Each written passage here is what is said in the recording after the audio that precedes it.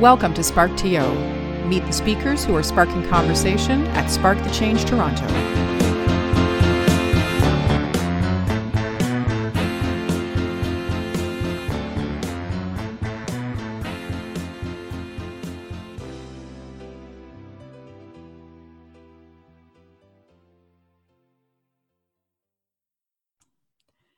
Good morning, everybody, and welcome to Spark TO. We are here today with Paul Gibbons. Hello, Paul. Hi. Paul is all the way, is it Fort Denver, Colorado? Fort Collins, That'd be Colorado. close.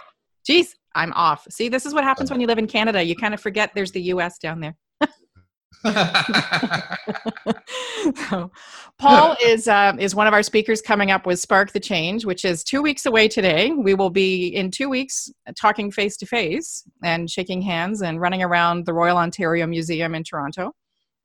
It's a 2-day event in Toronto, June 12th and 13th, and its focus is to help people agitate change. It's the calmest way to say it.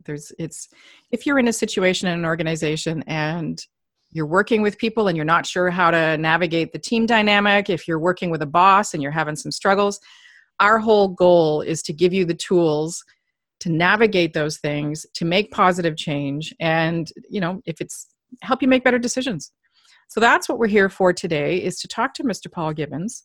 And we're going to announce a little surprise, I guess, after we learn more about you and your talk, because people are getting something special other than just meeting you. So welcome. What are they getting? What are they getting? I can't tell you, Paul. It's a surprise. I'd like to know myself. For my firstborn child. We all have to be patient. So introduce yourself. So welcome for coming. Welcome to coming. Well, thank you. I'm stoked. Yay. I'm really stoked. So let's spark some change. I have a dirty secret to tell you. I was born in British Columbia. You're a Canadian. We don't say that, by the way. Oh, don't you? Sorry, something other non-Canadians say that Canadians say. Anyway, I was born there, so I have some claim to Canadian roots. I moved away when I was 6 months old, and we moved to England, and then to the United States, and then to Belgium, and then to the United States, and then to Scotland, and then the United States. So I've straddled many boundaries. Country on your southern border. I've lived in that. What's the name of that country on your southern border again? The United States. That place, the United States of crazy. United States.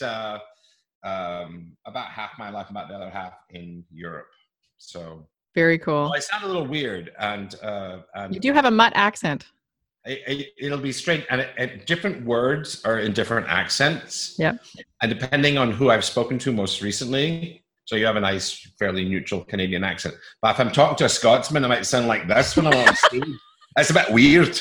And then the guy from Brooklyn will come up. I was like, "Yo, how you doing? Hey, what's up?" So I'm afraid I'm very chameleon-like, and people, unfortunately, people who don't know me can get a little thrown by like, "Who is this dude? He's a little weird, isn't he?" So I am a little weird, but and that's not the only way I'm a little weird. So that's my accent. Well, see, if you weren't a little weird, you wouldn't be coming to Spark, because that's an unknown prerequisite. We're from weirdos. This is a place full of weirdos. Freaks and geeks and weirdos and individual thinkers is what we really try. I'm gonna try and not be weird. Then I'm gonna try. I try to be normal.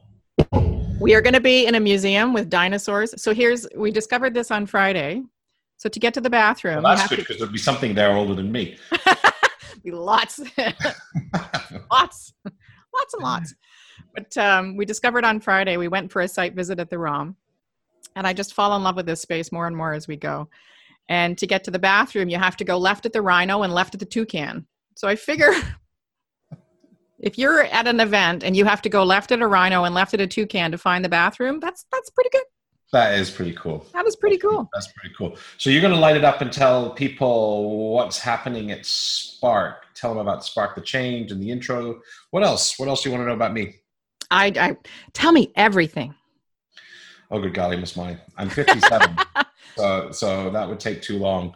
All right. I was a scientist. I moved to England. I became an investment banker for my sin. We'll forgive you for that. Well, I hope so. I had a sports car when I was 23. That's what matters in life, is having a sports car. I had one too. The younger, the better. Yeah. Yes. So I had a little sports car, and then I became a management consultant. I had a lot of money too young. Didn't really make me happy. So there's a little lesson there, which we might talk about at Spark, about happiness and fulfillment and purpose. So I'll bring some of that in there. And then I reinvented myself as a management consultant. So as I say to someone, going from the most despised profession to the second most despised profession, which is a step up. Way to go. Step up. I might make lawyer actually next. Oh my gosh. We'll talk about that off screen.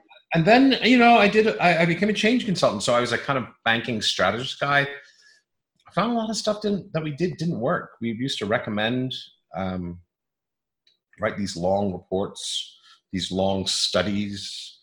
And the organizations we wrote them for loved them, but they had a lot of trouble implementing them. So, what's this all about? And at the time, I must confess, I also wanted to quit smoking. Aha.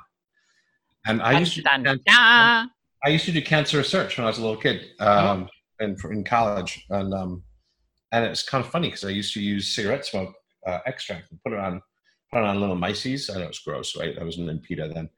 I'm a PETA guy now, but I wasn't then. But anyway, so I was squirting little stuff from cigarettes on mice, and then they would grow tumors.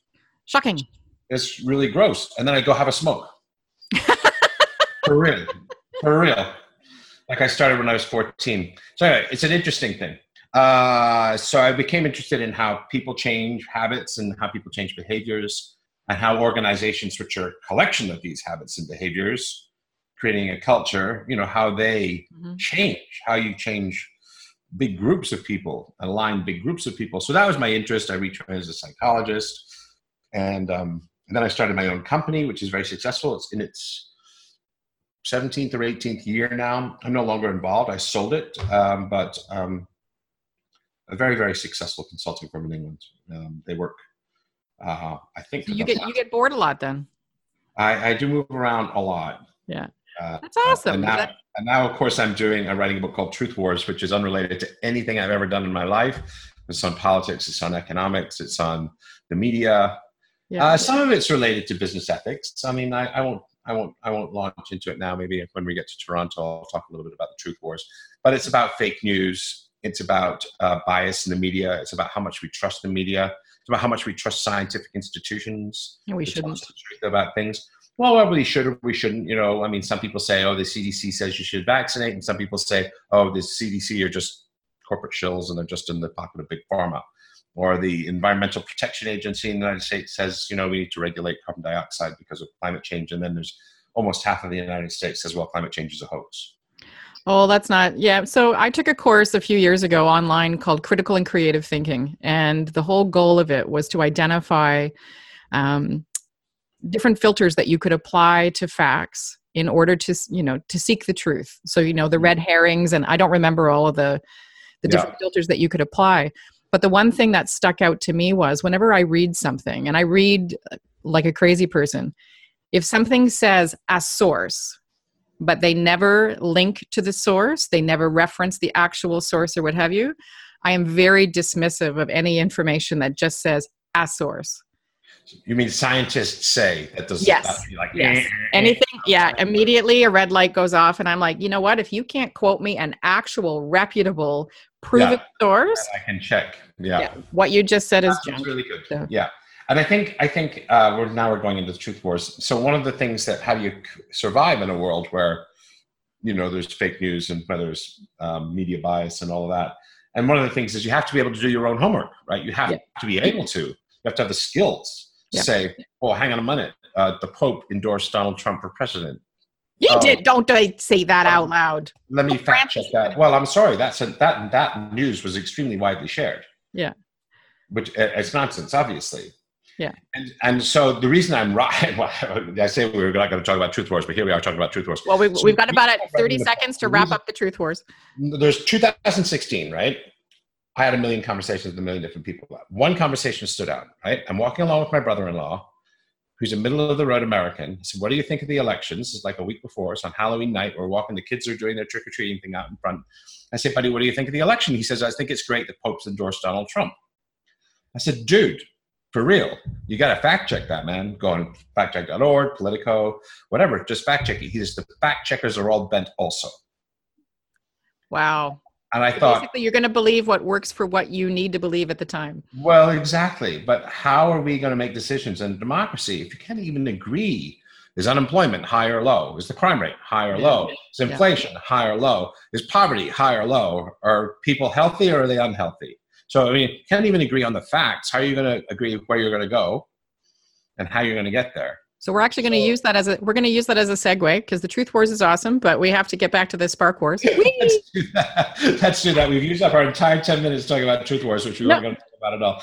It's all good. But actually, it's interesting that you bring that up, though, because one of the goals of Spark is to allow leaders and the employees to have that democratic conversation, to have that truth sharing. So this is not, honestly, it is a proper segue. And one of the main things that organizations run into problem-wise is that leadership prevails under this industrial mindset where it's still very a top-down situation. The problem being that the people who are building the organization, like you just mentioned, have access to the real news and the way things could be. And it's creating that bridge between deconstructing the industrial mindset and building those bridges to the people who have access to information that the leaders don't necessarily want them to. That is the whole goal of Spark. And you mentioned at the beginning about changing habits, and that's one of the things that we need to do, is to change that habit of, I don't have to tell you, you just need to, we're on a need to know basis, and this is what you need to know. And I love the title of your talk for Spark, and you're our opening guy on Monday. You're the big, really? You are. Well, at least, people say, well, it can only get better. Or you lead with the best, it's 6 and 2 3s. So I'm going to read you a little doodad for Paul's talk. It's the Behavioral Revolution, How to Change Culture and Behavior with 21st Century Science. Changing behaviors matters. What people say and intend has value, but without alignment of actions with words, results don't happen. I provide insights from 21st century science, nudges habit change, and offer leaders tools they can use to drive change in business and in society, which does, that's exactly what we're looking to do, right? Is to take what you know. Yes. Somebody's come home? It's my children. That's all right. And I think the words "stay downstairs" didn't communicate. Anyway, it's all good. Thank you. Hi. Yeah. Sorry. Well, you're on TV now. All good. I have a dog in the background that should start barking any second, so it's all good. Oh my God! Stay downstairs. I know that's so hard to understand. Anyway, yes. So good. So yeah, that sounds like it. That sounds good. So that's what we have for you. So that's very cool though, because it is a habit change. And we all know that change is hard for people, especially when the process isn't put in place to create the buy-in. So if you can talk a little bit about how integrating science into that change allows people to be successful in adopting new habits and creating a more positive workplace. I mean, that sort of goes to what you're talking about here. Well, yeah. And I do want to say that I've been thinking a lot about it between the time that we said we were going to do this and now. Mm-hmm. And I am going to put in some stuff on organizational democracy. Cool. I am going to talk about how you move towards an organizations that are slightly less top down. Yeah. See, I didn't even know that. Look at us being all in sync and everything. Yeah. Well, because that's probably because I thought of it yesterday. But but I think it's important, and it relates to what we're talking about. The Truth Wars is how do you give people the skills? Because right now, many organizations, if you make them, this happened at Zappos, for example, we'll turn it into a democratically run organization. Tony has said, who are unused to having that kind of power, autonomy, authority, don't necessarily have the mindset and skills to be able to make decisions when they were used to them being handed down by Big Brother. It's very paralyzing. So that's what Zappos struggled with in their holacracy implementation was, how do we not just reorganize the structure into what holacracy calls circles, but how do we get the circles to interact with one another, and how do we delegate authority within the circles, and how do we have the right mindset? Because they're, anyway, so that's one thing I might touch on. And I think the other thing I might touch on is organizational purpose. I think that's really something that, particularly in the US, as I have in the last few years, is there's an assumption that what are businesses for and what's the measure of a business? And I think the dominant paradigm is still businesses, the dominant paradigm, you measure the value of a business by what's on its balance sheet. Yeah, unfortunately. And I think that's atrociously misguided. I think business, the measure of a person is not how much money they have. It's how kind they are, how compassionate they are, how much they contribute, how effective they are, how they serve the people in their life. Social responsibility. So why would we think of corporations differently? Why would we think the measure of this other human entity is not human value? Because we measure humans by their human value. Why wouldn't we measure? So I think, that's the way I think we need to move, is towards a society where corporations are valued by what they contribute. So do you think that should be a marker that people use? So you have Simon Sinek, of course, who always has his book Start With Why, which quite frankly, great guy, but I found that book rather confusing to read. Loved his videos and TED Talks and what have you. But are you thinking, when I'm listening to what you're saying, my immediate thought is the public is now judging organizations by their corporate social responsibility and their human face, and that's driving their buying power. So when an organization fails to realize that they need to be engaging in their community in order to drive buying power, is that a habit change that needs to happen, or an understanding of habit change that needs to happen? Well, I think we need to change the paradigm. And the paradigm is this company a valuable entity? And we need to look beyond the balance sheet.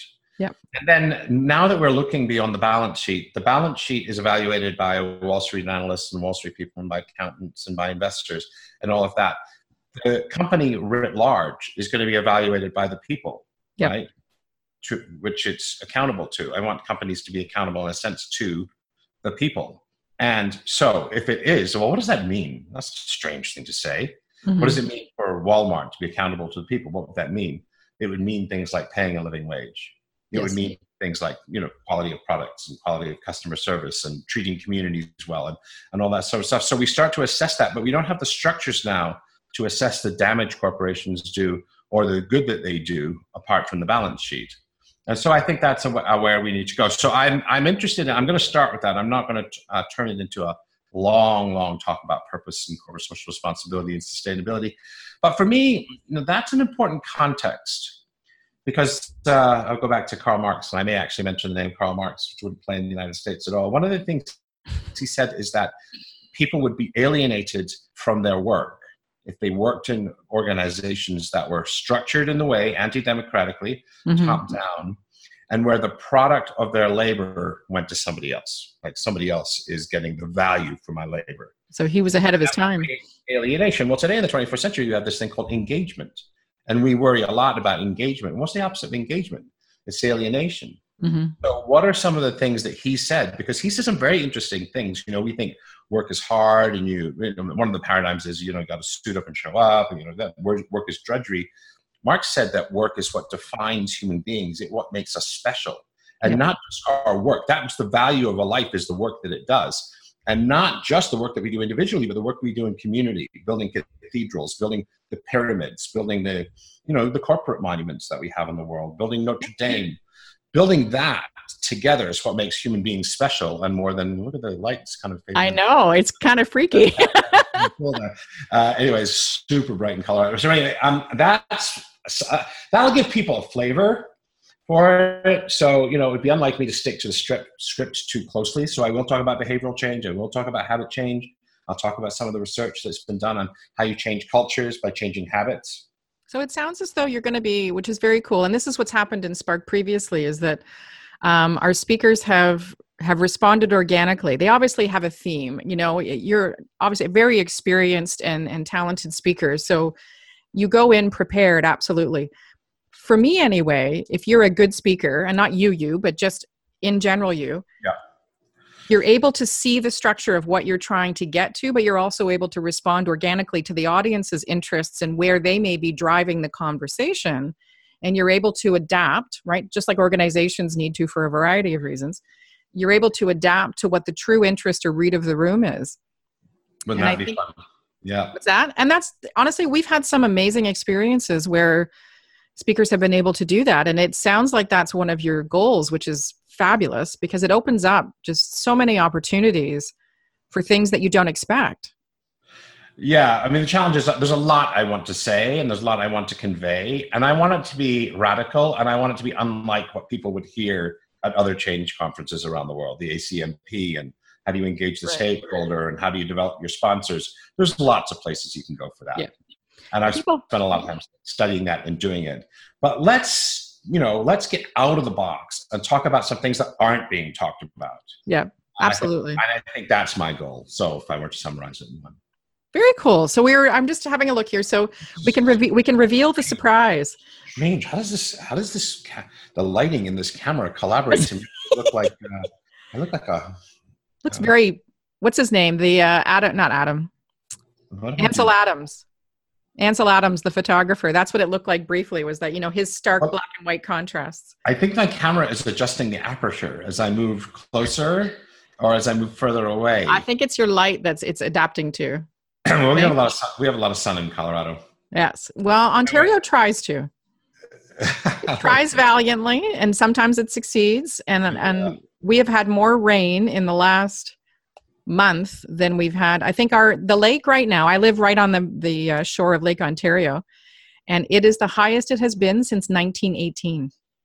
Oh, wow. Yeah. Like docks down at the marina are literally like bending up out of the water. And well, that can both be cool and a little worrisome, depending on what's the elevation of your house might be. Well, I'm 3 blocks north of the lake, so I'm far enough up that I don't need an arc quite yet. But we're getting a little concerned. So I'm gonna reveal the surprise, which you do already know, is that everybody who attends Spark the Change is going to be getting a copy of Paul's book, The Science of Successful Organizational Change. And we have some other treats that are happening for people who come. And I think you're right about your camera. The further you step away, the more Ansel Adams you get. It's a weird thing. It's all good. How's that? All right. Perfect. You have to stand like this. See, I just have to kind of freeze. So I'm just going to give everybody a brief how do you do. So ranked number 1 on Amazon Books on organizational change in 2015, compared with Switch, The Fifth, Discipline, and The Halo Effect, readers say brings change management into the 21st century and the best book on change I've ever read. Links the science of human change to the science of changing businesses and debunks management myths, which I think helps to really create buy-in. For me anyway, I'm very left brain in that capacity. So if you can give me a fact for why I should change what I'm doing, I'm good to go. If you come at me and you say, I feel you should whatever, our conversation's pretty much done right there, because I'm not interested in how you feel about this. I'm interested in what you know and can tell me concretely about this. That's so funny. I'm a little odd. So highlights 21st century research that leaders can use on change strategy, business agility, agile cultures, and change leadership in a VUCA. I was going to say Vulcan, but VUCA world. What is VUCA? I know. Live long and prosper. Sorry. Volatile, uncertain, complex, and ambiguous. Oh, cool. People will know. I mean, people may have heard that before, but it was a term the Army picked up when they were in Iraq. For volatile, uncertain, complex, and ambiguous, where the business context was now been adapted by the business world, but now the business context is more complex, more volatile, more ambiguous. Describes most of the people I know. Well, what do we do about? Well, is it true? First of all, you're a little out of sync, so we're just going to pause for a second. So it's a question of just Army made up a word, and is that necessarily true? Oh, what happened? You just froze for a second. Lose me? Well, this is so everybody. I think we stated at the beginning that I'm up in Ontario and you're down in Colorado. So, that internet can be a tricky thing. Maybe it's the wall. It's the wall getting away. No, sorry. Yeah. Trouble. So push pause for 1 second. Sure, 1 sec. So I stalked Paul a little bit online, and one of the things I have here is a very nice picture of you, by the way. Well, I'm 10 years old now, sadly. But anyway. Nobody needs to know that. So I really love this statement. So you talk about my books and speaking and coaching are aimed at the intellectual business person, the leader who loves the interplay of world-changing ideas and practices. I love to shake things up, provoke, challenge orthodoxy, and debunk myths to help their businesses break new ground with new insights. And there's more to that quote, but we're going to we're going to leave that part off. But I really love that you said that. And then I've got a little bit here. Comes from Stalking People. Time after time, we produced recommendations. And this is based when you said you were at Wall Street and derivatives trader and what have you. Mm-hmm. We produced recommendations that clients loved and did nothing with. These disappointments produced an insatiable thirst. How does change really happen? It seemed to be much more than just having bright ideas. And I love that because people come up with bright ideas all the time. And the difference between a bright idea and change is the execution. And if people get these ideas, and this is one of our main things at Spark, we don't want to just give you a whole whack of stuff. We want to give you easily actionable ideas that you can take back to your organization and, shake as much as your organization is willing to take at that moment. We're not saying go in with a flamethrower and, get rid of everything. But if you can take one thing out of Spark that's going to allow you to, make a change for the better. Yeah. And the good news is that next month there's an opportunity to introduce one more thing. And next month there's an opportunity. Small steps lead to big change, right? Yes. So pretty good. Let's give some people some details. We should let people get off to their lives. People who have been diligently listening as we've digressed and moved around and whatever. It's all good. Yeah, it's all value. So tell them what they need to know. Tell them what they need to know. So they need to know that if they come to Spark the Change, they're going to meet you, and they're going to have the opportunity to. And I've lost my webpage, so I'll find it again. They are going to have the opportunity to network, learn, play with dinosaurs. Figuratively, not literally, because if you touch the dinosaurs, they'll probably get really angry at us. So you can visit 2017.sparkthechange.ca to get more information about our speakers and the location. You can register right now for $5.99 for the 2 days. And that's 2 full days at Spark, including, all meals, 3 books, I believe. Everybody's also going to get a Lego Serious Play kit. There's a ton of stuff that's going to be going on. So check it out. That kind of thing, you guys aren't making any money. We are a not-for-profit. All those giveaways. That's a really great deal, by the way. I mean, you could easily be charging twice that in the United States for a conference like this. Easy peasy. Easy peasy lemon squeezy. Well, our goal is to make it as accessible as possible for as many people as possible so that it's industry agnostic and that people who are in small startups or not-for-profits or whatever can come and learn from the very beginning how to set up their organization in a way that sustains long-term growth. And you don't get to that 150 critical mass where all of a sudden you realize that everybody's been operating in silos and nobody's talking to each other. And we give you all of those tools so that 150 tipping point passes by and you don't even realize that it's happened. Really good. Because you're ticking along. Thank you so much for joining me, Paul. Is there any last wise words? Yeah, people can, well, first of all, I'm psyched to hang out with people. So I'm going to be there for 90% of the thing. And I look forward to, after I get down off the darn stage. Actually, we don't use a stage, do we? We walk around. We do. No, we have a stage. I'm going to have a stage? Yeah. Dang. That's all right. We're going to have a T stage so you get to go out into the audience. Nice. Anyway, so yeah, but I'm looking forward to hanging out with people and swapping stories and getting to know people who are there is one thing.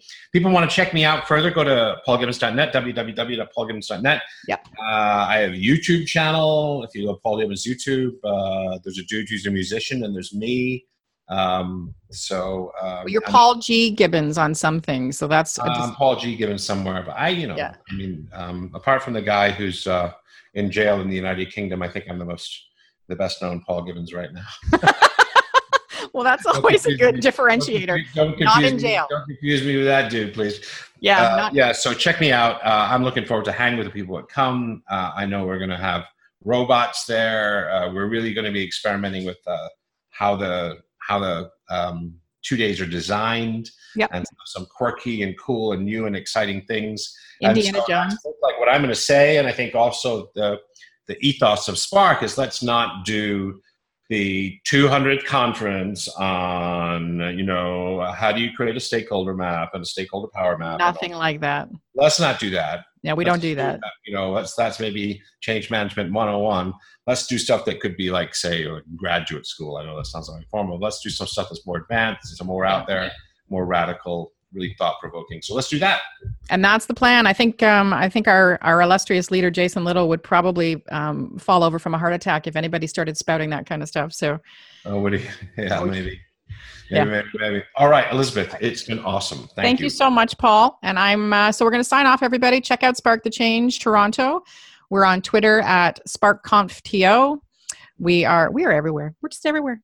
We're like a really nice virus. All right. Thank you. And let's talk you and me. We will.